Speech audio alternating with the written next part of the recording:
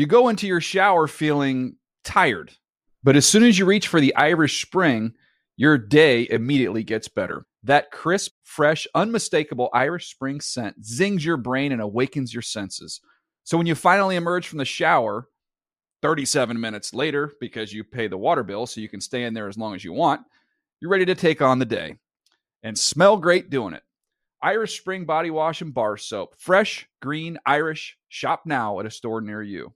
The Around the NFL podcast is practicing with the first team offense. From the training camp of the Dallas Cowboys, it is Around the NFL. I am Dan Hansis. I got heroes with me, Greg Rosenthal and his hairy legs, and Mark Sessler. Hey, guys.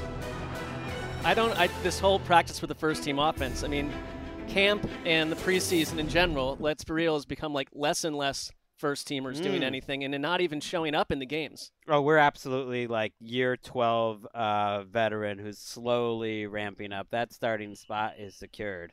It's so exciting to be here at Cowboys camp. We just wrapped up a press conference with Zaddy himself, Mike McCarthy.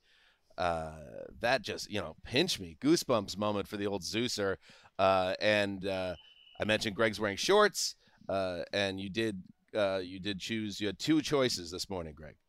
You could have wore the short shorts or the longer shorts. You chose the longer shorts. Yeah. And I thank you, because I have to say this to anybody at NFL Network, colleagues, friends, many of you. You got to be aware of sitting in the director chair at these remote things with your short shorts. Why did we not know this thigh. by now? The fleshy male inner thigh is not something we need. And to be fair, you'd probably get less of that with Greg, but a lot of the people occupying these directors' chairs are like ex-NFL linemen and just beefy general and people. So it's an excess of that body part. I mean, you don't have to mention my abundance of body hair, though. I think that's rude. I think that's the way to go. We're at training camp. Everyone's in shorts. We're not. This isn't on NFL Network. Me and Sessa are like Fonzie over here kicking the jukebox. This is an audio medium. Your guy though, Zaddy. It was nice to see him zaddying up front. Like, he is in his element. He very much. Are you starting to get it? I do. What I see in Zaddy? Well, I do, because no. I think he enjoys. Greg is just cozying up to you, but absolutely. I think he enjoys being the head coach of the Dallas Cowboys very much. That he embodies that in a zaddy way, where he's the man here. This is a nice time of year too. There's a lot to do. It's all about ball, but it's all about him. He's in charge too, and there's not a lot of pressure, and he's just like cracking jokes. He's so open with the media. I mean, he does 15-20 minutes on a podium, then he does 15-20 more minutes on the side with them, and it's just like he's totally at ease. So, like, just from another angle, like, he does all that, he does it all very well, and I think that he is in a very comfortable with his own skin, and I think that's where you're getting at a little bit with your definition of all this. He is comfortable in his leadership role. He's taken on more than ever before with this team, and he seems to be delighted by the whole thing, and he was great with the media, and he's joking with individual, reporters. So I see all that. I just disagree with the base definition of where we've already talked about this. Can we talk about the seating arrangement? I mean, let's show some respect, Mark. Me and Rosenthal are sitting with the reporters in the folding chairs. I knew this would become a talking point. Mark, off to the side, standoffish. You won't even give McCarthy respect of being in front of him. Also, first of all, like, it was a shaded spot, which was appealing to me, and it's like I was just observing from a different perch. You guys had the same camera angle. I was like, we want to cover it from all angles, so I'll go sit in a different place. I just wished you were. I knew that would be annoying because to you might have seen a different side of it. I knew that would get on the radar. It was like, I'm not doing this. Is not because of you. It's because of the shade. It's because of Mike. That's what I'm saying. Right, but I mean, I got to see him from a side view. Oh. Like, you saw him up front like that. So you could have. Why not? If you're so fascinated with him, you could explore from different angles yourself. I am fascinated with him. In fact, it would be an abuse of my duties as host of the show. I had to ask Mike McCarthy a question. Oh, yeah. And let's listen in. Dan Hansis around the NFL Network. Hard Knocks is starting up again this week. You were on the show a couple of years ago. Mojo Moment was a thing that kind of took off. I was wondering if that comes back year after year, you change it. maybe a different Mike Myers vehicle, anything like that? Well, no, the Mojo movement's still there. We use it in the padded practices, so we've done it every day since we've been in pads, and there'll be one today. So. What was the greatest Mojo moment of camp so far? Greatest one so far? As the offensive coach, it was the 2-point play. As the head coach, is probably, the last one was pretty good for the defense. So. I didn't know what any of that meant at the end. I mentioned another Mike Myers vehicle, maybe the we're not worthy moment of the day, the extreme close-up, something like that, something from the Wayne's World world. The thing I love, because a lot of these are people looking for a story angle or looking for basic data about players' health, and so it's a lot. It can be dry. And you elicited, I think you took him to a new place, and there were giggles throughout the crowd, and that's the great question. Got a couple of those, like the turn back. Like, well, who's that guy? This guy looks, that's fine. Which you always expect when you're the stranger dropping in amongst the beat reporters. I've always been uncomfortable, whether it's combine or something like this, just because if I was a beat guy, I don't want anybody in my time that's just like dropping by, and I feel that energy sometimes emanating off other beat reporters who sometimes can be a little cranky. Sometimes. Not here, though. Not like the vibes are good here. The vibes are like very chill because they got to escape Dallas for a couple weeks and hang out working like in a perfect Southern California beach community. Helps. And isn't it we were at Rams camp last year. They were defending Super Bowl champions last summer, and the Rams put together a really good operation there, and everything was organized and clean and neat and friendly. But when you're rolling in, you get off the 101 and you head in and you start seeing the signs on the light posts, and you pull in here and you see all the people dressed up, all the fans, and the way they have all the merch and the food, and then you see the fields. It just feels bigger, and I think that's part. We're going to talk to Brad Sham, the Sham God, a little bit later, who happened to be at that presser. A little stroke of good luck for our show, the voice of the Dallas Cowboys, and he was telling us, he's been involved forever with the team, and Dallas, everything's bigger, from the training camp to the Hall of Fame parties, and you feel that when you're here in a way that you're not going to feel it at other camps. There's no question. You also have, you have the huge signs coming in Cowboys training camp so that everyone can take their Instagram pictures and stuff, but they are just literally bigger than they would be at any other training camp. They're like 40 feet in the air. You have the tower, old Bear Bryant style. And, Jerry Jones was playing in the SEC, but back when Bear Bryant was doing this, where the owner is literally at the top of a tower like coaches used to do in the 50s, barking out to players, and he's literally 3 or 4 stories above all the players, looking down on his peons with the huge Cowboys logo on that. You don't see that at other. Well, I was thinking the other thing is because it's such a Cowboys aura to it. It's kind of preposterous, but it's also, I like it. So that's part of the Dallas Cowboys allure. Yeah, there's no way that you fly the Jacksonville Jaguars to Oxnard, California, and when you park, there's 4,000 Cowboys fans trying to get in. It's on a Monday morning. Yeah, I'm sure some of them traveled here to make a week out of it, no doubt. But that percentage is way lower than it would have to be with any other team. I don't think so. I don't think you got to be in Oxnard in August. That's what everyone says. I'm saying that these are California-based Cowboys fans. Yes, not that many other teams. The Raiders, the Cowboys, a few others. Tops. They're mostly from the area. Almost all. Anybody that works for the Chargers or listening right now, cover your ears. They're not getting a medal in most popular LA teams. I think it's Raiders, Cowboys, Rams in some order. And that's amazing because you could make sense. I think that's the order, actually. Raiders, Cowboys, Rams. Obviously, history here. Chargers, Raiders, history here. The Cowboys, they've been the Dallas Cowboys as long as they've been a team, and yet they have such a following. That goes back to just the allure of it all. And I know there are people listening to the show. They're even annoyed right now. I could picture comments now. I can't believe they're doing kind of like a Cowboys episode of the show. But I think it's good to check in on this team because in addition to them being this bigger-than-life entity within the NFL, the team does matter, Greg, and we're going to talk to some players in the team. We're going to excited to get out on the practice field and check out what's going on there. But first, let's get caught up from the weekend, do some news. I'm talking about the quarterback schools, the mini camp, the off-season, the training camp. Do you know where this is going? When it was hot and you were tired. Everybody, you did one hell of a job. And the only thing else I got to say is, how about them Cowboys? dug that out from the archives. That was actually, you think that was after one of the Super Bowl triumphs of the 90s, Jimmy Johnson. That was after the 1992 NFC title game, that famous quote. And, yeah, it's very – that felt like the Super Bowl. It did, with yes. the Bills in waiting. Right. I think they beat the 49ers. There was some classic games there in that era. It's very important. We talked about this a few weeks ago, Mark, the team that everyone loves and the team that everyone loves to hate, and that's what the Cowboys are. That moment, I think it's like I had a best friend who was a Cowboys fan, and he's the one that made me a football fan. And, like, watching how quickly Jimmy Johnson turned that operation around from a 1-in-15 nightmare post Tom Landry to an absolute juggernaut.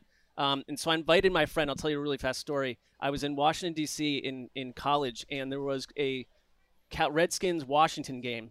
And we were on the subway just going to go to Cowboys. Redskins Cowboys. Yep. Yeah, we were going to go to a sports bar, and out in this subway car, my friend had a Troy Aikman jersey on, and there was like thousands of Redskins fans. And like as we come to our stop, and you know the door is about to open, I just go, I want to tell you people something, and like the whole place went silent because they're thinking like there's a terrorist, there's a bomb. They go, how about them Cowboys? We walk out, the door's closed, and we're just like everyone's just giving us the bird as we're driving off.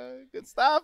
That's awesome. Good memory, Mark. All right, let's get to the news. Alvin Kamara will be suspended for 3 games for his role in a fight outside a Las Vegas nightclub last year. He was facing felony charges, pleaded that down, took care of the legal side. Now the football side of it after a conversation with Roger Goodell last week. So he's out of the picture, Greg, for 3 games. Jamal Williams is now stepping into a role from Detroit last year where he set the team record. To really get his footing in this offense, I think this is very good news for Jamal Williams, who gets to start in a big-time role with the rookie behind him.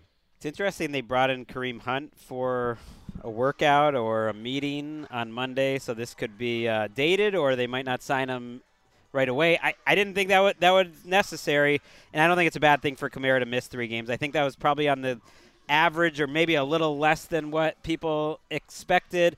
And I did notice over the weekend, Nick Underhill, who does good work for NewOrleansFootball.com, like he had an article where they have data, they have sensors on Alvin Kamara based on the work that he's done this offseason. His burst is back. They can prove it that he looks better, he looks different. I think he's going to have a monster year. Well, you've been touting Kamara all offseason, so that's good evidence for you. Greg's career is kind of hanging in the balance. It is a little because we had our running back, draft, and I thought that was a tough moment for Greg. Oof, rough. We've been over that.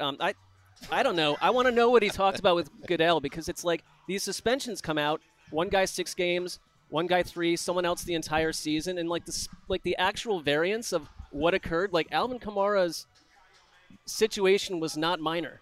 No, it was a terrible look for the league and for him, and he acknowledged that. And it's like 3 games felt soft. I'm not trying to like bang this hammer left and right, but it just felt a little bit like people forget about these things so quickly that the punishment's light, and we're talking about how fast he is on a monitor. I think there's something to be said there that it's interesting to me as people who cover the sport what the media and what the public latches onto in terms of outrage and anger and what a kind man of gets hitting rushed. Another man like in a club does not get outrage. It just doesn't. But I mean, doesn't mean it's excusable. And it's not. He's suspended 3 games. But to your point, and by the way, I think him taking accountability. It wasn't one-on-one, a man squaring up with another man in fisticuffs. No. This was a beating by a group of men that Kamara was a part of. It's kind of a vile thing, but it's something that, in general, people just move past. I think taking accountability, settling the lawsuit, apologizing, saying it was his fault and that he regrets it. That's fair. I think that actually does probably knock a game off. Maybe it shouldn't be like that, but if you compare that to something like Deshaun Watson where he never really took accountability, he's still getting hugs from Goodell, so maybe it doesn't matter. I don't really know, but I think that helped Kamara in this case. Chiefs edge rusher Charles Omenihu was suspended 6 games for violations of the personal conduct policy. That suspension stems from a domestic violence incident in January. So that was, along those same lines. This is another violence incident involving a woman. He signed a 2-year, $16 million contract at the time of the situation. Yeah, I think that is telling. I mean, I think there was some Deshaun Watson fatigue because when this happened last year, the 49ers were like, well, we're not worried about it. We don't think it's a big deal. He ended up playing for them in the playoffs after this incident. And you're right, it didn't get much attention at all. It didn't hurt his money. I think the NFL teams show you how seriously they take it, that he's still got a really good contract. I think the Chiefs are a little surprised, actually, that he got suspended, because I don't know if they would have given him all that money, and they are very thin in terms of their pass rusher. It is not a good pass rushing group, even with Amenahu. Yeah, I mean, it may help move things along with Chris Jones to some degree, but he was brought in to essentially replace Frank Clark. I wonder if someone like Carlos Dunlap, who was there a year ago, could be brought in, because I think Clowney, right? They would not have. Out there. I don't think they thought 6 games was going to be the result here. No, it was so off the radar, and that's where I think media coverage can make a difference. It was so off the radar that, like, the 49ers didn't take any heat for playing him in the NFC Championship or anything like that, and the Chiefs certainly didn't take any heat for this signing, and I don't think it affected his money at all. But he's taking the suspension. Interesting how it works. Yannick Ngakoue signs a deal with the Chicago Bears. Nice money this late. 1 year, $10.5 million, $10 million guaranteed for a guy that had 19.5 sacks over the last 2 seasons. Greg, that feels like, I know Ngakoue is not the same guy he was a few years ago, but for a Bears team that could not get to the quarterback last year, a nice signing. Also, Mercedes Lewis, the forever tight end, he latches on with the Bears for another ride. From the 2006 draft. Crazy. MJD's pumped. I think he was in the same draft class with MJD. Am I crazy? Yeah. With the Jaguars. Yep.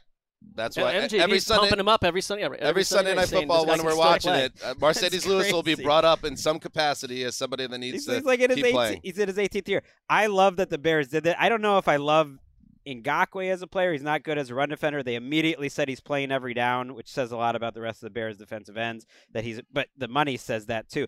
But I hate unspent cap space. I really think teams don't.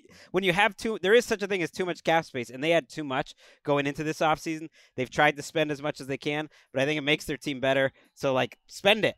Yeah, I think this got them to the floor. But this is a team with holes, but the pass rushing situation was pretty dire. I was surprised they didn't go and heat seek some of the guys we'll talk about in this news segment that have signed somewhere else. I like Ngakoue, but other than that, you've got DeMarcus Walker. It's a really young defense, and it's like Matt Eberflus is heading into another season where you're meant to put a stamp on this side of the ball, and that was the opposite of that happened last year. It's like I think he's under a lot of pressure to show that he's special. I think they feel good about their linebackers and their secondary. The secondary is pretty young.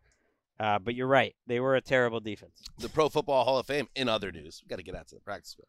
Yeah. But in other news, the Pro Football Hall of Fame welcomed 9 new players to the club this weekend. Rondé Barber, Darrelle Revis, Ken Riley, linebackers Chuck Howley, Cowboys great, Zach Thomas, DeMarcus Ware, and Joe Thomas, along with defensive lineman Joe Klecko of the Jets and coach Don Coryell, famous of the Air Coryell defense. Let's listen to a couple quick sound bites, starting with Zach Thomas on a player and a friend that he misses. There's one person whose name I've yet to mention.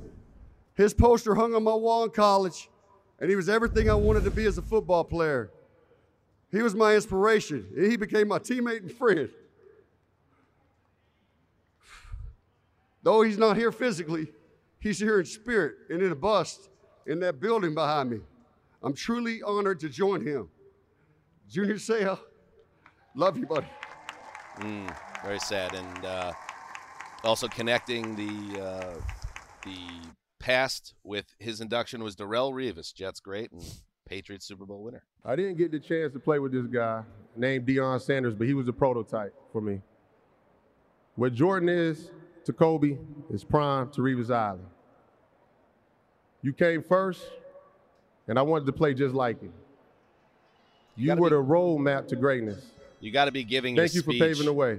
In Canton to be able to just connect yourself to all those great players of all time. In another forum, I would bump up. If someone else came up with that out of thin air, I would have a problem with it. But Darrelle Revis, okay. It was funny when he mentioned the Patriots quickly, and the crowd just boos. It's all Jets fans. There's not Patriots fans there rooting on Revis. It was kind of like a funny, I wouldn't say side plot, but it was like I saw in the NBC coverage of the Hall of Fame game when they were interviewing before the game, because it was like Rodney Harrison and Devin McCourty, and they're kind of giving him some grief about the Patriots, and he's feeling awkward with that. And there's just like and I think they were almost Rodney had a tone where he's almost being a jerk about it. It's like, no. Where it was like, don't forget it, Jets fans, essentially, that he got his ring with that. Where Revis is like, Come on, bro. Like that's why people hate the Patriots. I was just playing. But he did play great for the Patriots, which I think actually was an important.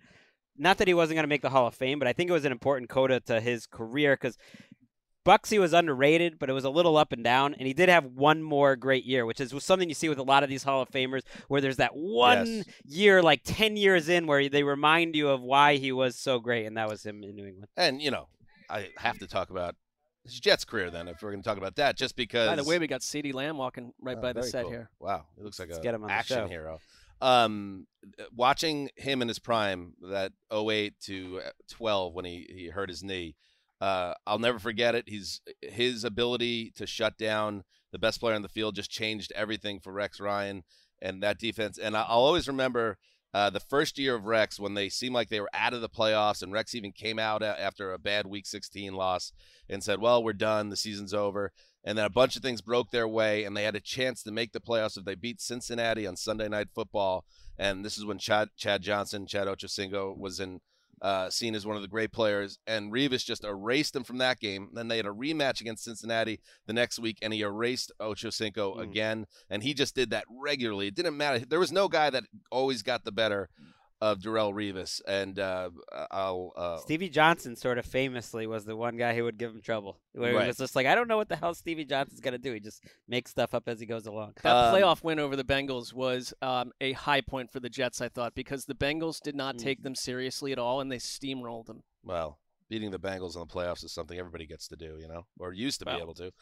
Finally, Joe Thomas, Colleen Wolfe's friend and Brown's great. With that said, it's the greatest honor of my career to be able to accept this lifetime award on behalf of all of Brown's Nation.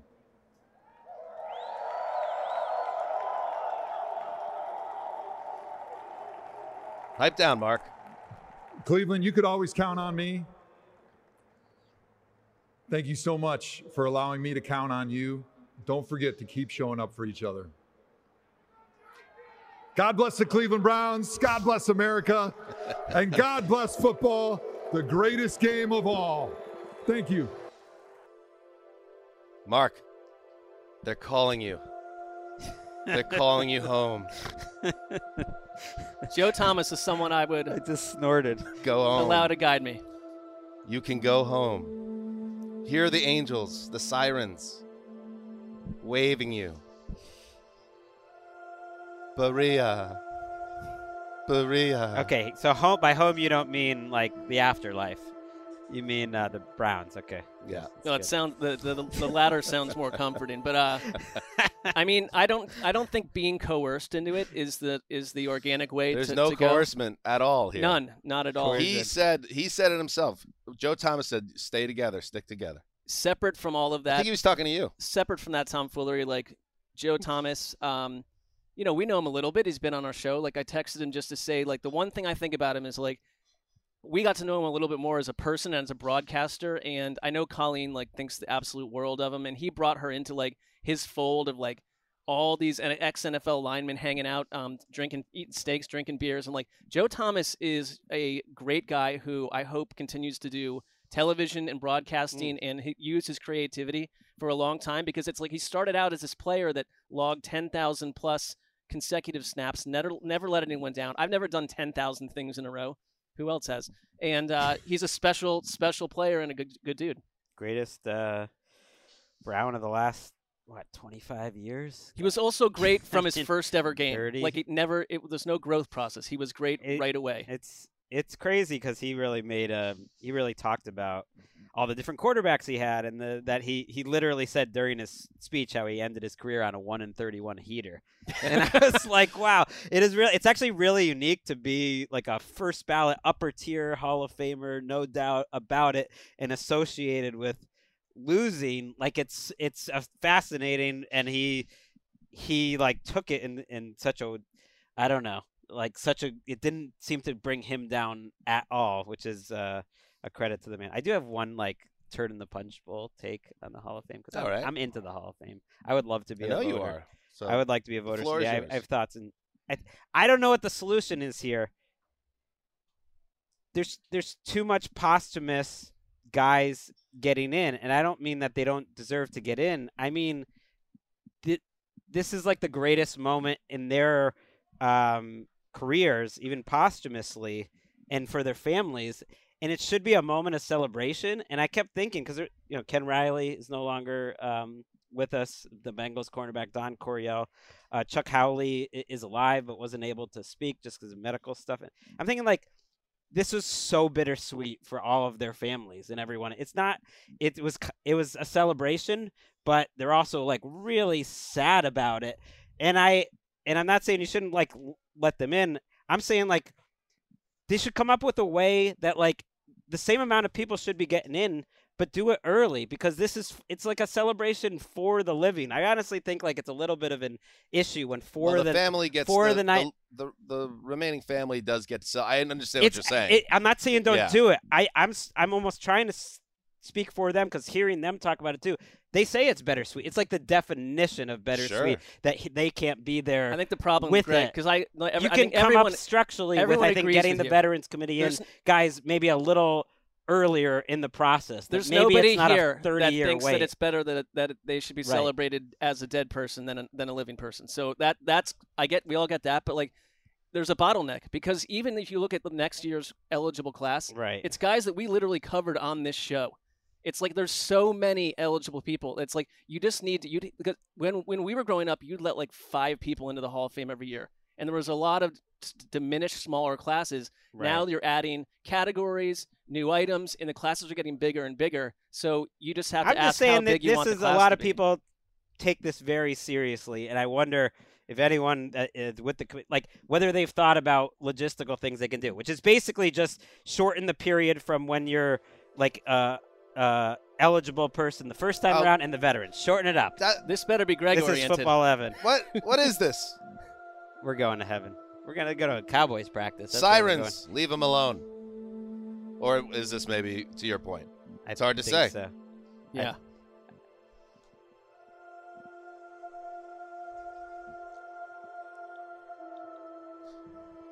8 o'clock to light. Oh, no. Logan Wilson, Cam Jordan, and Malik Hooker, who's out on the field right now, the safety for the Cowboys, all got contract extensions this weekend. I love that Logan Wilson deal. And Cam Jordan, I think that's his 4th contract. I mean, the Bengals under Lou Anarumo and keeping Logan Wilson, keeping Jermaine Pratt, there's consistency. I love that for this team. I thought he was the best free agent linebacker that was going to be available. Justin Houston to the Panthers. Nice. What's this doing in 8 o'clock? He can still play. I figure we got to get moving. Broncos have had a lot of injuries. Jonas Griffith, who's a rotational linebacker, but a contributor for them, and then Riley Moss, a rookie, who's maybe going to start at cornerback, both out. Griffith for the season, Moss for at least a month. And then Jeff Okudah, the cornerback for the Falcons, out at least a month. Cannot get it going. Jeff Okudah, the former first-round pick of the Lions, trying to start over. All right, that's what's happening in the news. All right, boys, it's time for us to hit the practice field where the Cowboys are doing their thing. We'll come back here, talk to some players, share some takeaways. Does this sound like a good plan? Mark, is this a good plan? I think it's a master plan. Good. Might suit you up. Put you out there with third string. Hey, offense. He played. I did. I've taken a look at the current players, and I don't think that's a great idea for me. Well, a lot of big men. All right, let's see if Mark can get out there and still play the guitar. But before that, I want to tell you something. Promo time. Football is back, and NFL Network has every preseason game, including 23 live. Big names putting new cities on their backs, a new class putting their names on the map. Listen to this. Your team is back in action. It's time for football. The NFL preseason, August 10th through the 26th on NFL Network and streaming on NFL Plus. All right, let's take a break. We'll be right back. You go into your shower feeling tired, but as soon as you reach for the Irish Spring, your day immediately gets better. That crisp, fresh, unmistakable Irish Spring scent zings your brain and awakens your senses. So when you finally emerge from the shower, 37 minutes later, because you pay the water bill so you can stay in there as long as you want, you're ready to take on the day. And smell great doing it. Irish Spring Body Wash and Bar Soap. Fresh, green, Irish. Shop now at a store near you. All right, welcome back. Just off the practice field is the great linebacker of the Dallas Cowboys, Leighton Vander. Esch. Leighton, welcome to Around the NFL. Another W for the D in practice today? Yeah, I mean, it was felt like it was a pretty even practice today. It was fun. I mean, they got theirs and we got ours, but that's what makes practice fun is when you got a good team.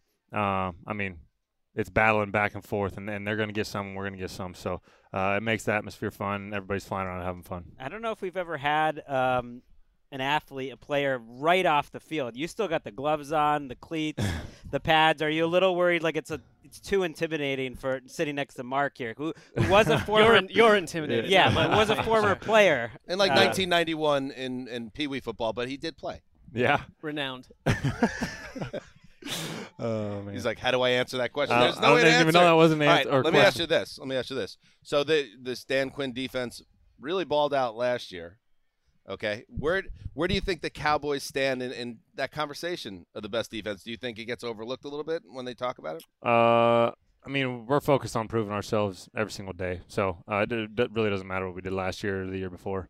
We're trying to better that and be absolutely elite this year. So, but we have to come out here and put in the work every single day to do that. So we can talk about it all I want, but at the end of the day, it don't matter. And that's not what we're focused on. We're focused on being the best version of ourselves and as a crew, as a defense. About a week ago, this video surfaced of Diggs and Dak getting into it in the end zone. And, the thing that annoyed me and annoyed all of us, because, the next day on all the talking head shows, everyone's asking, is this an issue? Can you just clear up that, in training camp, you've been doing this for weeks. It's hot out. You guys are challenging each other. Don't these things happen all the time and you just move on with it? It's every day, probably every minute occurrence in practice. It's normal. So two football guys chopping it up there. It's just want to clear up that myth. We're all used to it. I saw you guys getting after it a little bit today. You were coming off the edge a lot. You've been in kind of an off-ball linebacker mostly, but just at least in this practice we were watching you mostly coming off the edge. Is that a different role for you? What are you doing? Yeah, really just trying to grow my game and just be more dynamic. Just keep growing in any area I can. Just keep developing. Because, adding tools to your toolbox, it's super important in this game, and obviously it can make it tough on a lot of other offenses. So just trying to better myself as an individual player so it betters the defense. I'm curious, you're kind of the quarterback of that defense. You've been with this defense now a long time. Looking at the Eagles in your division, obviously that's a team that got to where you guys want to go to last year, the Super Bowl. When you're watching them, when you're on the field against them, are you more worried about what are they going to do next and trying to figure out what they're going to do? Or are you more worried about just what they're going to do, but they just do it so well, how do we stop them? I'm really worried about what we're doing because I know that if all 11 guys on our team and on our side of the ball are doing what they're supposed to be doing, nobody's going to beat us. So it's focusing on ourselves, really. What about during a practice like today or maybe even in a real game, does your mind ever drift and you're just thinking about like tacos or Xbox or other things? Or are you just Barbie. like a robot? Are you like super laser focused nonstop?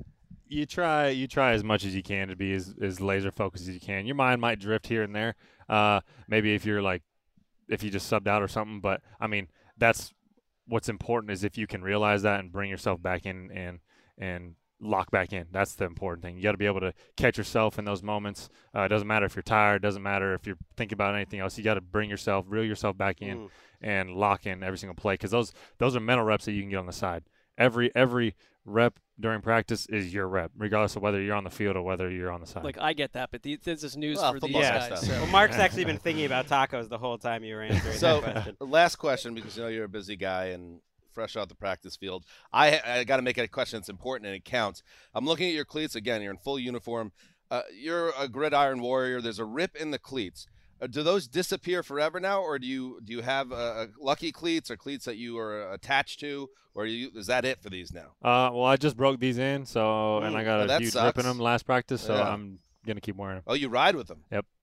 Well, again, Mark, you can relate, I know. To less and less of a degree. Yes.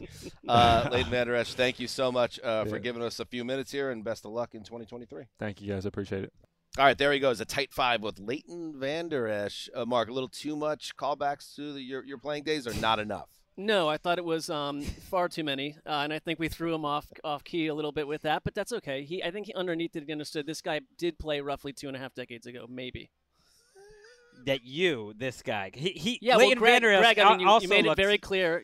I think you made the situation extremely clear, and I think you painted a fair picture of that I played irrelevantly as a youth. He reminds me of a player that you could imagine playing 20, 30 years ago, I agree in with the 80s or 90s. He always had the neck roll. Yeah.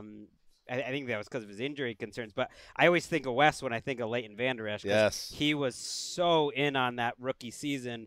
Jalen Smith, too, the two of them together. Of Leighton and Vander Esch. And he's a good example of, man, NFL careers. Like, he's only been in the league since 2018, but he's had ups, he's had downs, he's had injuries, and it's cool to see him established now. He's one of the leaders of this team. I mean, going into last year, it seemed like maybe he was already part of their past in terms of being an impact player, and then he has a really nice bounce back season, and he's an important guy. And maybe we'll start there as we were on the practice field. Very cool. It was very good vibes on the field. We got to watch some of the defensive drills, and we went and saw a really good long 11-on-11 with the Cowboys offense, with Dak and the first team really matching up against the defense. And we talked to Clarence Hill, who's covered the Cowboys forever, and he said it's been the defense most days.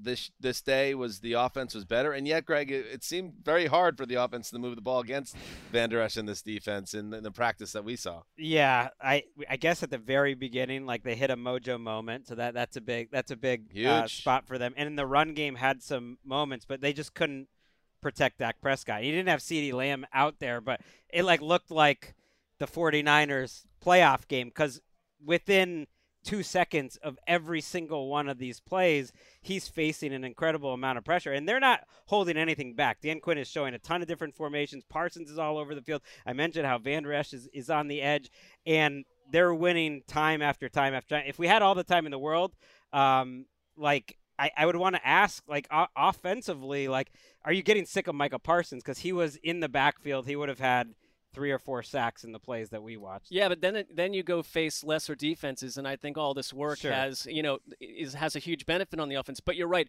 I thought for chunks of the session, they weren't really trying to test the ball deep. They didn't have CeeDee. They were working on a lot of throwing to running backs and doing stuff over the middle. But the one thing about being at these practices on the sideline, and they're catching a screener and coming within 2 feet of you, and it's like you get a sense for how massive and gigantic these people are. And the Cowboys defense, to me, especially physically, looks so intense. And it was these practices, they've been heated. We knew that there had been fights and stuff before. And today, it was just kind of an eye opener to see how hard they were going at each other. All I was thinking was don't come this way, because there was a couple times where the guys come hard, and at that point, if you're in the wrong spot, you're making headlines. You're getting tweets. You're living that down. So we survived. I saddled up next to Mark, and I did throw out a hypothetical to Mark. What would happen if there was a collision on the sideline? You get hit. You just get caught in the wrong spot of the arm. Right. There's some nerve damage. There's only so much the doctors can do at this time in terms of modern medicine and science. You lose the arm. Do you want to live at that point? Because you have to tell that story for the rest of time. Yes. That you lost the arm. To answer your question, yes. That's your answer. On the sideline. It's a belittling, I have a family. Right. It's a belittling scenario. I would essentially turn around immediately and sue the Cowboys and see what I can get out of it financially. That's definitely. I'm sure we'll get a credential next year. After that, I would possibly walk into the ocean with a minus arm. I just don't want to tell that story. It's over and over. There's no way the story is going to make anyone more impressed with you. No, or me or Greg.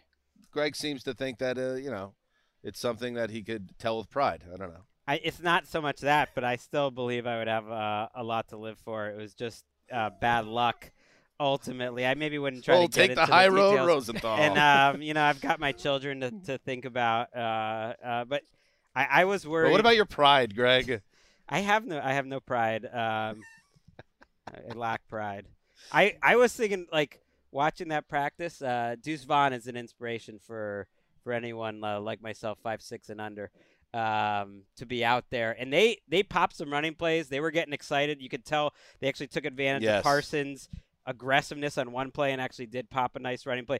But asking Deuce Vaughn to pass protect, and he was there that doesn't work. He was there with the starters, and he did okay on a few.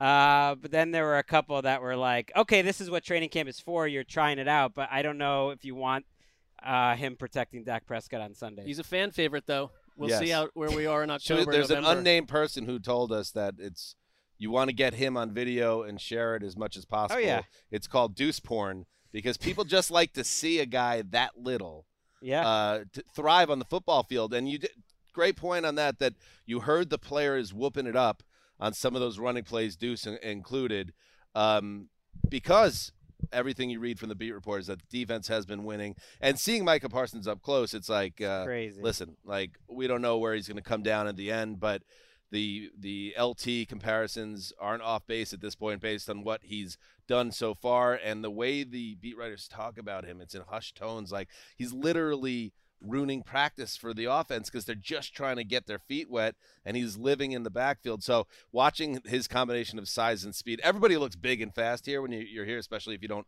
cover these teams day to day like we don't do that. But he stands out even more as just like this freak. It's kind of cool to see it up close. No, their defense, I mean, it looks to be like picking up where it left off. I'll tell you one other person that kind of changed my mind about them a little bit. Ooh. Jerry Jones.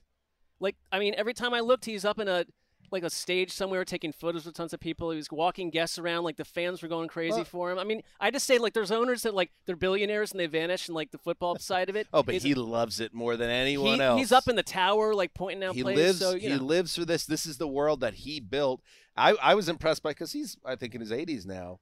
At one point, I saw him on the far side of one of the two practice fields here, and then I walked the corner, and I came down the sideline towards where they were doing the 11-on-11, and Gerald was up in the tower, right, which was easily 100 yards away, and then an elevator or 5 flights of steps. How did he do it? I don't know. Not a small guy either. Former college player. Former D1 athlete. Yeah, that's true. Any other takeaways from practice? I got one. I posted it on X, Twitter. Just say Twitter. It's fine. Or X. It's really hard. It's tough. It's tough sitch. Tough sitch for the journalism community. Dak unfurled a beautiful deep ball that wasn't brought in, but as good as the running game was, like everything was checked down and short, and everything was covered. So I do think there's so much with the Cowboys. There's so much coverage of Dak, the Dakness of it all, and the offense, and the narrative around this team, and the failure to step up in big moments in January. That the defense, and Vander Esch go under the radar a little bit. Parsons not so much, but the defense has a chance to really carry this team as much as the offense. You just line it up, and I would say the Cowboys or the 49ers should be the best defense in the league. Now, defense is very hard to predict, but to me, those are the two teams going into the season that I would go with, because Parsons, he's had an all-time great start to his career, but he was playing another position. He didn't even really know how to be an edge rusher. He was still playing off-ball linebacker at this point in practice a year ago at this time. And the sound that everything that's coming out around him and how he's showing up to this camp sounds like he's maybe at another level, and him at another level with 4 or 5 defensive ends behind him that are really good, and a really good secondary. They've got them all locked up. We mentioned the Malik Hooker. I just think this defense is loaded, and I talked to Michael Gallup, who's covered this team for a while now, used to cover the Chargers, now the Cowboys. And he said this is easily the best team he thinks he's ever covered between those Chargers teams and the Cowboys teams over the last 2 years. And the offense is going through, I know it's still Mike McCarthy. It's going to be more similar than a complete, basic change on offense, but that's still a transition. But it's another year in Dan Quinn's defense, and it's Vander Esch talked about adding stuff to his game, adding stuff to what he can do, and it's they're going to do that with all these guys. They just look completely cohesive. It's cool seeing up close practice what these teams work on, because they have to be ready. Oh, here comes Jared Red Pies. They have to be ready for. You got a little wave. Take it. So Jerry Jones just walked by. That was a low, a fist wave. And it was just kind of a wave. It was a point. It was a point. Do you think he recognized this? No. Absolutely not. Unless he remembers the time that I approached him at the combine. Yeah, but we've been on TV. And there's a chance. there's an NFL outside Network. chance he saw the NFL Plus polos that we're wearing, but I think it's more likely that I kind of pointed to him first. I looked for the I think you recognize recognition. me. I think. That's what I think. I think it's very interesting to hear everyone's takeaways on this particular situation. He's just like, I was a big fan of the end around back in the day. We've accomplished a lot at NFL media, and he is like, he's got his fingers in everything. That's fair. Maybe he knows the podcast. He knows me probably. So, I wanted to say, it's crazy seeing it up close. They have drills to react. The defense how to react to a loose ball. They're doing scoop and scores and seeing how everybody even has a role with that you're trained to be ready for those scenarios. Then like a 6'8", 320-pound guy is rumbling into the end zone, scoring a touchdown. And he's very happy about it. And they even build in a TV timeout. You hear on the sound system. It's like these guys then take the break because they're trying to simulate these things, be ready. One other thing, we got Michael Gallup coming up. I have one more thing. You guys want to throw out anything? Please do. Brian Schottenheimer will always be 31 years old. He's got to be in his mid-40s now. Very vivacious. I think he learned some secrets from Pete Carroll. He was out there chopping it up. That's the first time vivacious has not been used to describe a young woman, and I appreciate it. I think we should ungender vivacious. You have to have a certain level ungender vivacious. We will. Let's make a note of that. You have to wear the visor backwards. I think, was it upside down too? He's been doing that for a long time, but yeah. To do that move when you are in your fourth decade, it takes a little nards. And he does it. His father had some fire, and I see it in him. He's putting the nard in Oxnard. Here's another little takeaway, by the way. These refs are in summer shape out here. We put the nards in Oxnard around the NFL. There's a sell, Eric. Anything else? I think we covered it. All right. With that said, we saw the defensive side of the ball. We're talking about Leighton Vander Esch.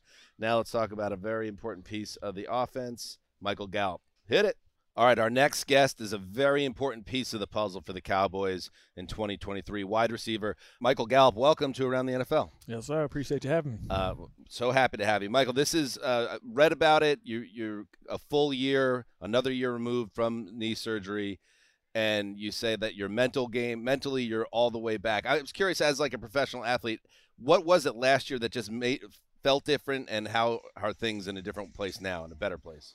I think just coming off, really any injury, you gotta make sure that you have your mentals right. I mean, everybody says they're good, but there's always something a little bit up under the table that you're not trying to express to everybody.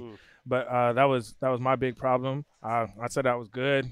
Mentally, I really wasn't. But physically, I knew I was good. So I could go out there and do enough, but, it wasn't enough to be out there, I shouldn't have been playing like that. Do you feel like you're in a better kind of a good spot here because they bring in Brandon Cooks, obviously CD's here, and now you're feeling better physically and mentally, and maybe they're not expecting as much on the outside, and it kind of sets you up nice to surprise some people? Oh, yeah, definitely. I mean, that's how it's kind of always been, all my years here playing for the Cowboys.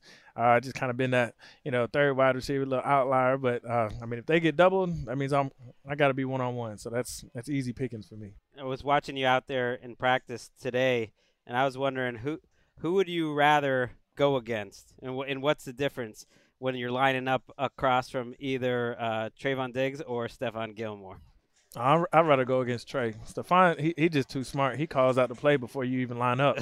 So, it's pretty tricky playing with him, but they're both good competition. Either one of them, I like going up against either one of them. They're great football players, just helping me get better. Trayvon sounds like he talks a lot. Do you talk back? Trayvon talks more to Dak. He doesn't really talk to the wide receiver. We learned that. Yeah. Do you like these camps? Like, I know it's been a grind at this point. You've been here for a long time. They always talk about it being you go away. You guys are a special team that goes to a completely different part of the country. You're hanging out together all the time. Is it like a bonding experience, or are you kind of like, I love you guys, but I need to have some of my own time? Like, what does the rest of the day look like? Can you get away? You bring in your own bed? Right. Yeah, I mean, McCarthy actually does it pretty well for us. He sets it up to where it's like, we're not just in meetings till 10 p.m. at night and stuff like that. He's done, age. He's done figured it out that you don't have to be in meetings, 24/7. Everybody needs their own time to recover, have their own space. So I definitely just go back to my room because I know I'm going to be with you, at 7 in the morning again all the way till about 6. What are you doing? Like reading books, playing games, like talking to people on the phone? Mine's more, calling family and stuff, checking in on everybody. I'm nosy, sorry. This is definitely coming from Mark's he's imagining himself as a player, and he was a former player, in Pee Wee, because he would be trying to get away from us. It would be too much time with his coworkers. He would just be like hiding out in the room. Well, yeah, that's definitely understandable. I can hear it. There's always a couple of those guys. Does Mike McCarthy allow guys to like ship in their own beds and stuff? Does that happen with this team? I doubt it. And isn't that show why the Cowboys are a team to reckon with? Because we'll sleep in like the beds that are uncomfortable here. I mean, it's not a dorm; it's a hotel. It's not too bad. It's not the At same least it's as not your like own a bed. bunk bed or anything. Me, I can get my own room now, so we're up there a little bit. Who did you grow up rooting for? Were you a football fan? Nah, I really just rooted for players. I Okay. love watching Calvin Johnson, definitely Julio Jones, Crumpler, to be honest, and Michael Vick. Algie Everybody Crumpler. loved him. Yeah. Okay. Well, that one kind of snuck up. Like, on you. did the Cowboys ever get on your radar when you were like a kid? As like, why do the Cowboys get so much attention? You hear too much about these Cowboys. I was doing too much other stuff. I wasn't even really playing sports when I was little. Really? I was out there on the farm. I was fishing. I was doing all type of stuff. I wasn't really into sports like that. Wow. What is your I know it's a long way off, hopefully, but your post NFL life, is it back to the farm? Post NFL life? Yeah. I'm probably going to be a pro fisherman, to be honest. Oh, I like Wow. it. Fly fisher or what? No, just straight bass. I ain't do that fly. That's too much work for no reason. That's why I always say, like, with these parents that have their kids in one sport all the time, and it's just like focus.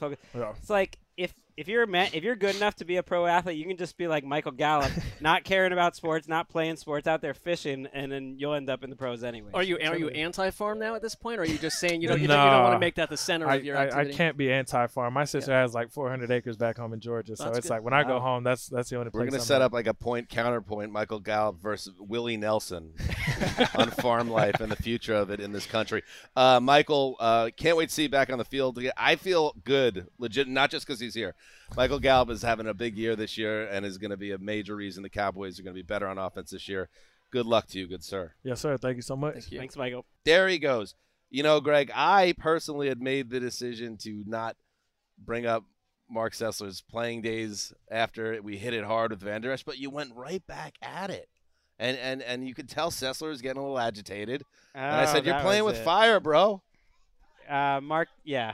It just came up naturally. I wasn't naturally. I feel like it's a mind control attempt by Greg to body shame the person to his left so that his own body isn't compared to the giant player sitting to my left. I mean, that's an incredible theory. It's so wild, it just but sticks. Maybe you're right. Everyone around us is laughing because they can see the threads connect. No, they're here. laughing because they just got inside of Mark Sessler's mind, and it's a dark place. But all right, let's ask. I think that's absolutely a correct theory. Let's let our great team here, Parker, Eric, Jay, Randy. Do you think Greg was attempting to body shame Mark by making the references to his playing career, Pee Wee, with a big player next to him? Let's hear it. Yes. No. Big Randy? Randy's nodding. He's nodding. Okay. Jay behind the camera? I think we lost some of the details there. 3-1. So 3-1 says Greg. It was nefarious. I don't know if you've noticed, but my body's like immaculate. I'm huge. I'm strong. I'm big. That's why I bring it up to these players, because there's such a contrast between me and you. When it's coming from someone like me, it's like, oh, yeah, he's really picking on the little guy here. Yeah, well, anyone on the audio version only can assess that that's correct. Gallup, first of all, I liked him. Yeah. And I believe what I said. I think he is set up. It's a tough question to answer, but I can only imagine last year when you're supposed to be quote unquote healthy, but you don't trust your body, and you look at his numbers, they were so depressed, and he's almost like where Leighton Vander Esch was a year ago, where are you moving on from him at this point in terms of viewing him as a key piece? But if certain things fall the right way and he's physically right, I think he could be I think he could get back to being a 1,000-yard receiver, even with Cooks in the building. We've seen it. I mean, it's just another lesson where, like, these guys, a year ago, he's forced to ask or answer all these questions about his physical body, his readiness, and a lot of it is mental. And, like, what are you going to say other than, like, yes, I'm ready? Because you can't expose any weakness. And, like, now a year later, he's admitting, like, yeah, my head was not in it the same way I would want it to be. Like, body trying to get there. It's like anyone that's coming off a major injury that tells us they're fine, like, it's a wait-and-see territory. I mean, yeah, there's a lot of focus, I think, now on mental health in terms of, like, how we cover the NFL. But that's mental health too, in that like it's pretty remarkable how open and honest he is about it. It's like I wasn't right at this time a year ago, and it is something I do keep in mind with these players, that it's like they're coming off the ACL and they're 2 weeks away from full contact, and they'll be ready for week 1, and it is a good thing to keep in mind. That's like there's a lot of obstacles, and some will be fine, but some that are even on the field. I thought that shows a lot of confidence. I think that you're able, if you're him, to just be so open and say that, and that bodes well. Ready for week 1 is one of the trickiest things in the summer, because all these guys that are just trying to be ready, but are you all the way back? Are you physically back? Maybe not. Are you mentally back? Maybe not. And it sounds like Gallup was really neither last year, and that's not how he feels this year. All right, more fun. Let's talk to the voice of the Dallas Cowboys, shall we? Here comes Brad Sham, the Sham God.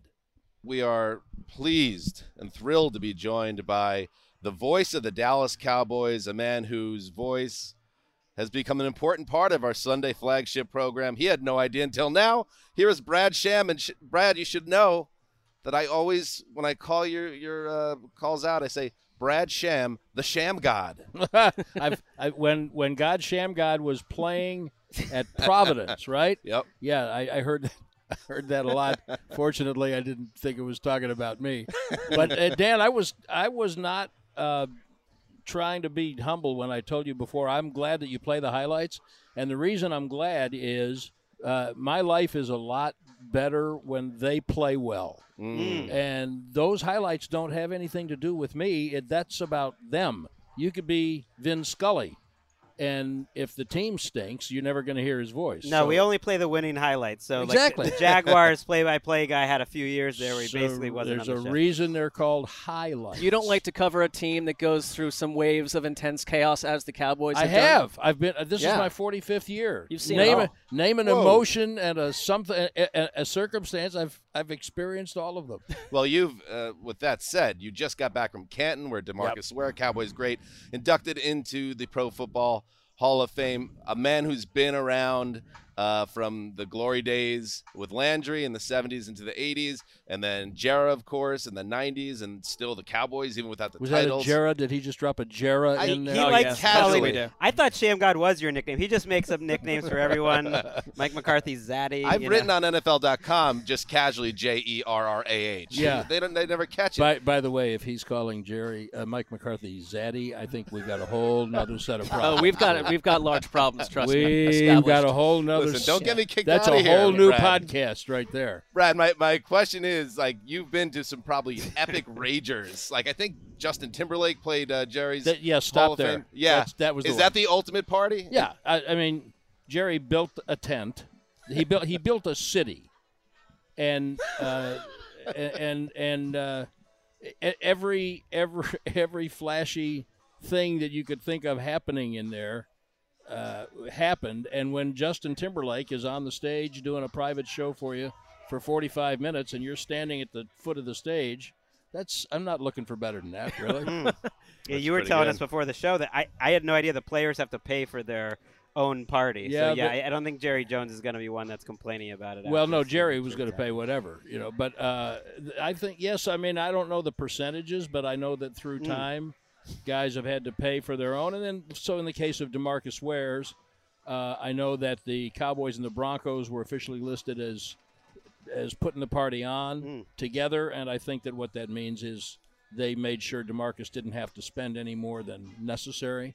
And I don't want to forget Chuck Howley either. When we're talking about the Hall of Fame, he was Tom Landry said he was the best linebacker he ever coached. And we're just in an era now where if you're 35 years old or younger, you never heard of Chuck Howley until they announced his name.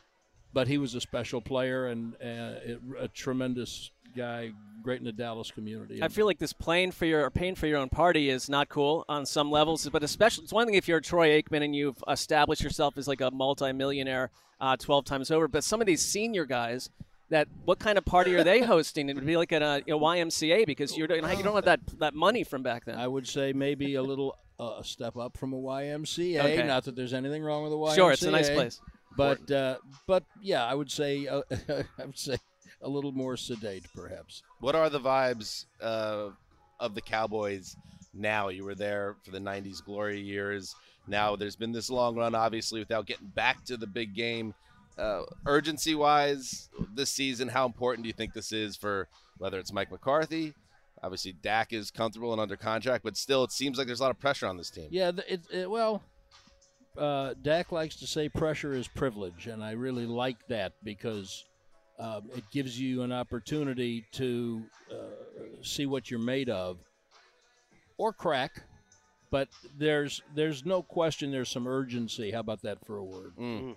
They've been to, the playoffs. Here's one thing that when they made the playoffs and won 12 games for the second year in a row, it was the first time in like 15 years they had done those two things. Right. So you can't say they're not successful. You can.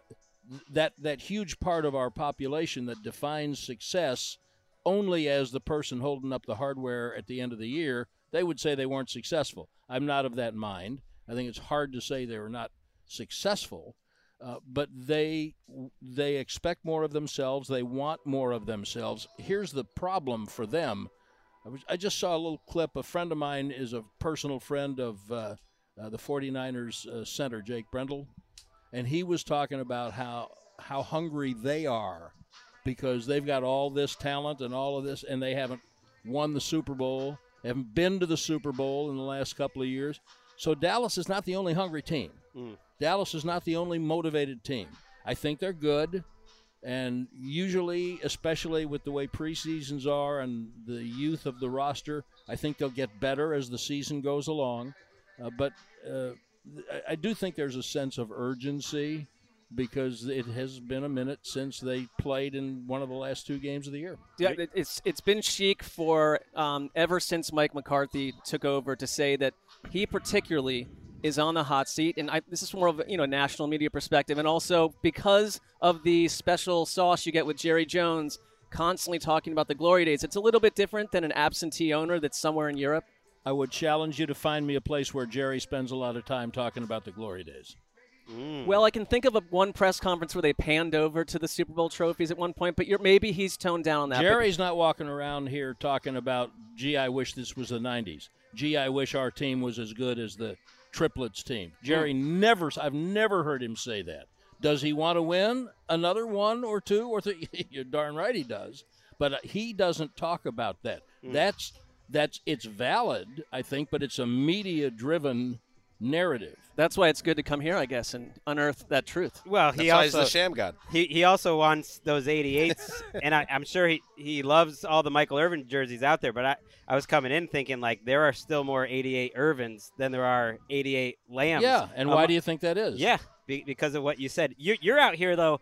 I mean, you've been working with this team now for over 40 years, but you're out here grinding like a journo. You're at the side press conference asking questions. You're finding out everything. What have you learned in these first 2 weeks of training camp? Anyone flashing? Any surprises? Positions that are a little different than you expected? The flashing is a key word because that is really what you kind of get. I remember Leon Lett flashed, and then you say, I better pay attention to him. And Eric Williams flashed.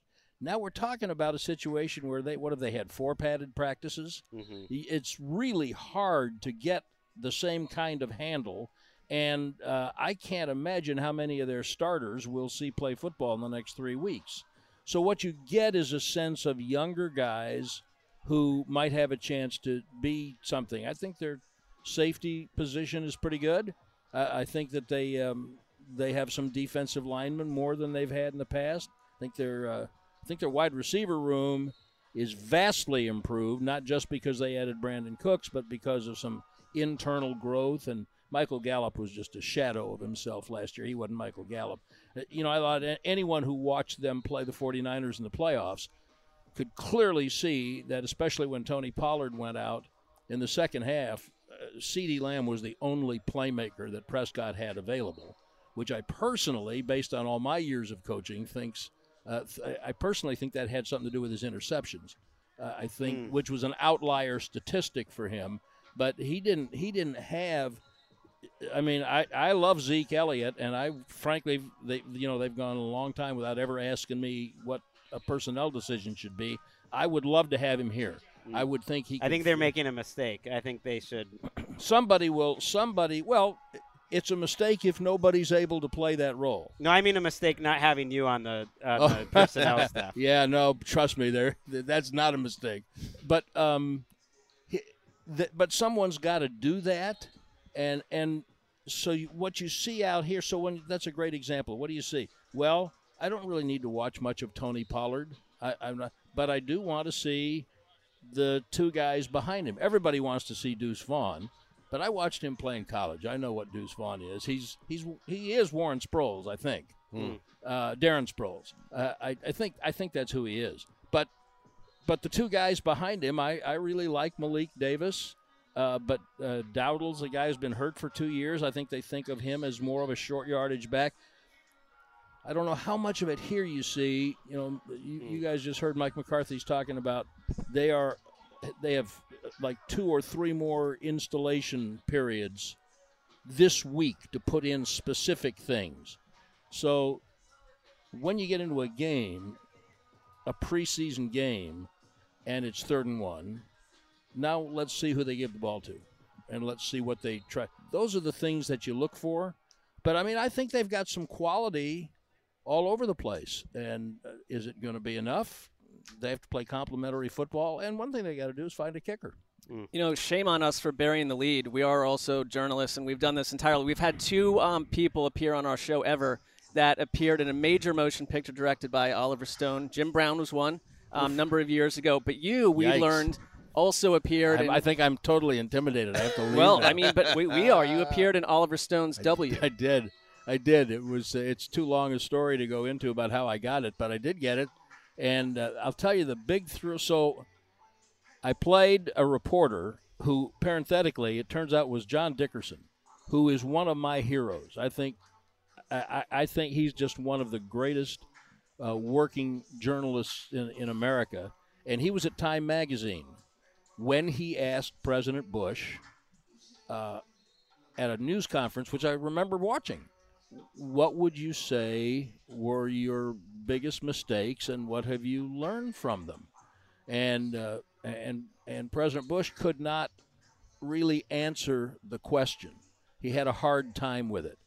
And I know him a little bit. When he was the owner of the Texas Rangers, I dealt with him quite a bit, and I was doing Ranger games when he was governor. Wow. And he would come up, and every now and then he'd sit in the booth and spend some time with us.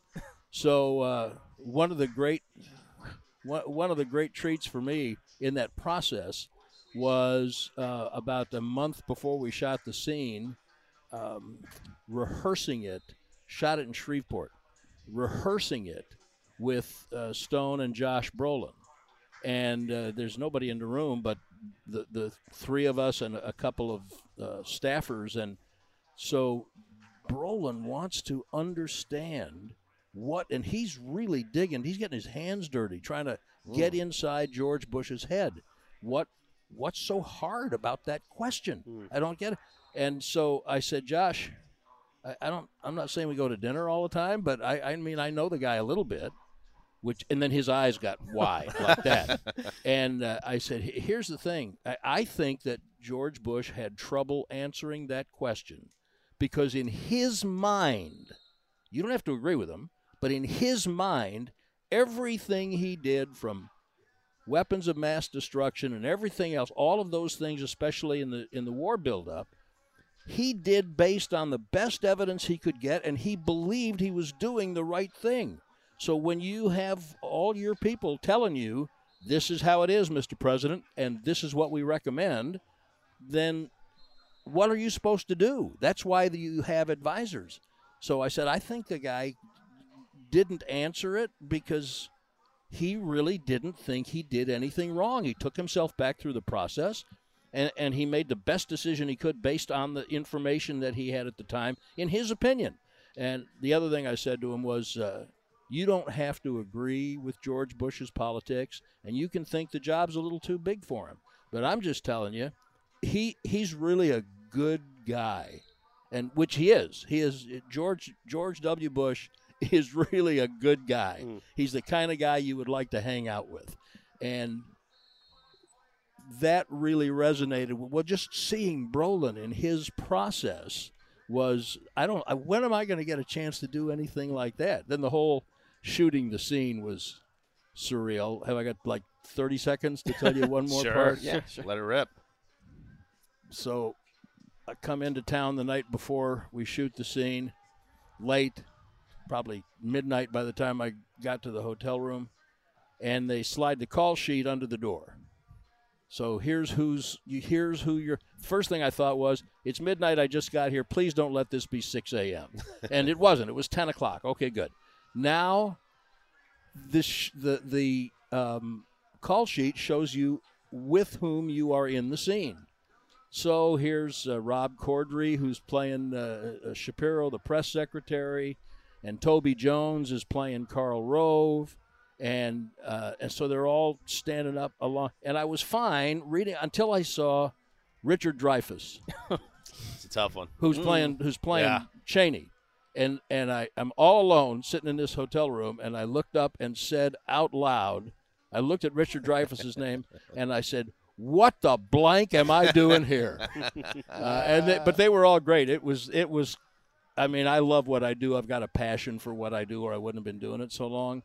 But that's got to be the most fun I ever had working. Probably because I don't do it very often. It's wild. That's cool. I wonder who we're going to get next from the Oliver Stone tree.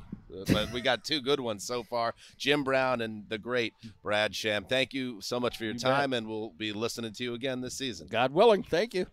All right, there goes Brad. Very good. I would say, Mark, so we got Shamgod from W, 2006.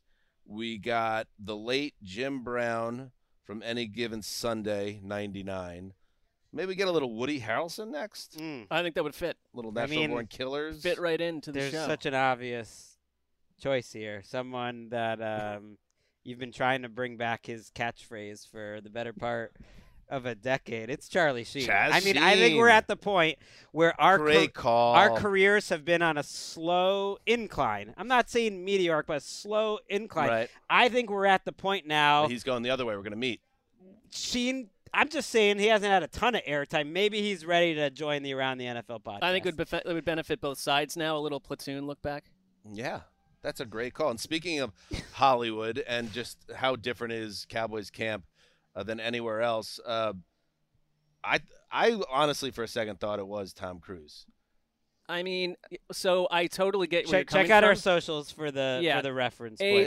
Tom Cruise lookalike. An incredible Tom Cruise clone who could do the laugh, the gestures. But here's the thing that I'd relate. He's walking by in a literally a Top Gun outfit, which is like not something that the actual Tom Cruise would do. But your reality stopped for a minute when you saw him. Right, and he came in and took some photos with us. Could have been nicer. And maybe it's like a Make-A-Wish thing. Maybe Jerry Jones is paying him $1 million. But the real Tom Cruise wouldn't do that for us. Yeah, please dress up. So he would. Two things. I left it purposely vague on social to see, how people react to it. They don't know whether if we think he's the real Tom Cruise or not. Let's see what the response are. Second, he is wearing one of his character's outfits from Maverick, and right now there's a very contentious labor issue going on with the actors. Tom Cruise is maybe the most famous actor and is a kind of a spokesman. If the real Tom Cruise knew that there was a fake Tom Cruise dressing as one of his movie characters, he might have him. Well, that's I would not mess with Tom man. Cruise. He's a powerful guy. So I hope he. I mean, he's handing out business cards and trying to. Yeah, get he's not trying business, to. So. You can actually. He's plug? got a whole media kit. He's got a lot going on. All right. Any other thoughts? That was great talking to the Sham God, though. Whenever you talk to these guys that have become a part of the show, very nice gentleman. We actually did another, 20 minutes on W, chopping it up, his history with Oliver Stone. Told us some Oliver Stone nuggets that were juicy. All right, so what have we learned today? What have we learned?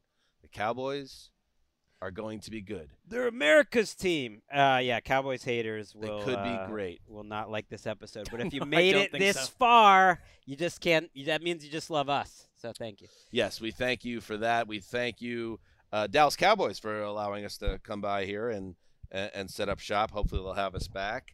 again in the future. Thank you to Eric, Randy, Parker, and Jay behind the scenes for making this thing go very smooth. Not behind the glass, though, just in a big hot tent with all of us. Yes. Thank you to Brian Schottenheimer for dressing like Eminem in 1999.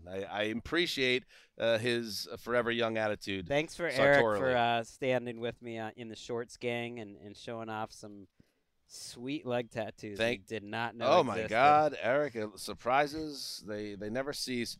Greg, thank you for wearing the longer shorts. You're welcome. Mark, thank you for wearing the Panama Jack hat out on the field. Yes, you looked very slick, and perhaps we can get a photo of that for the audience. I will source one. Okay, very good. Immediately, ASAP. Anything else? From me, I'm good. All right, we got a long ride back down to L.A. Thank you to everybody for listening. We'll be back Wednesday from SoFi Stadium, I'm thinking SoFi Stadium because I'm going to see Taylor Swift. You gotta catch a bird. You gotta go. I gotta catch a bird. Only I don't got a bird, so I gotta hit the road. But thank you to everybody. Until Wednesday, you know what you gotta do. Heed the call. Cowboys 11-6, 12 wins. What kind of run do we make? 11. One playoff loss.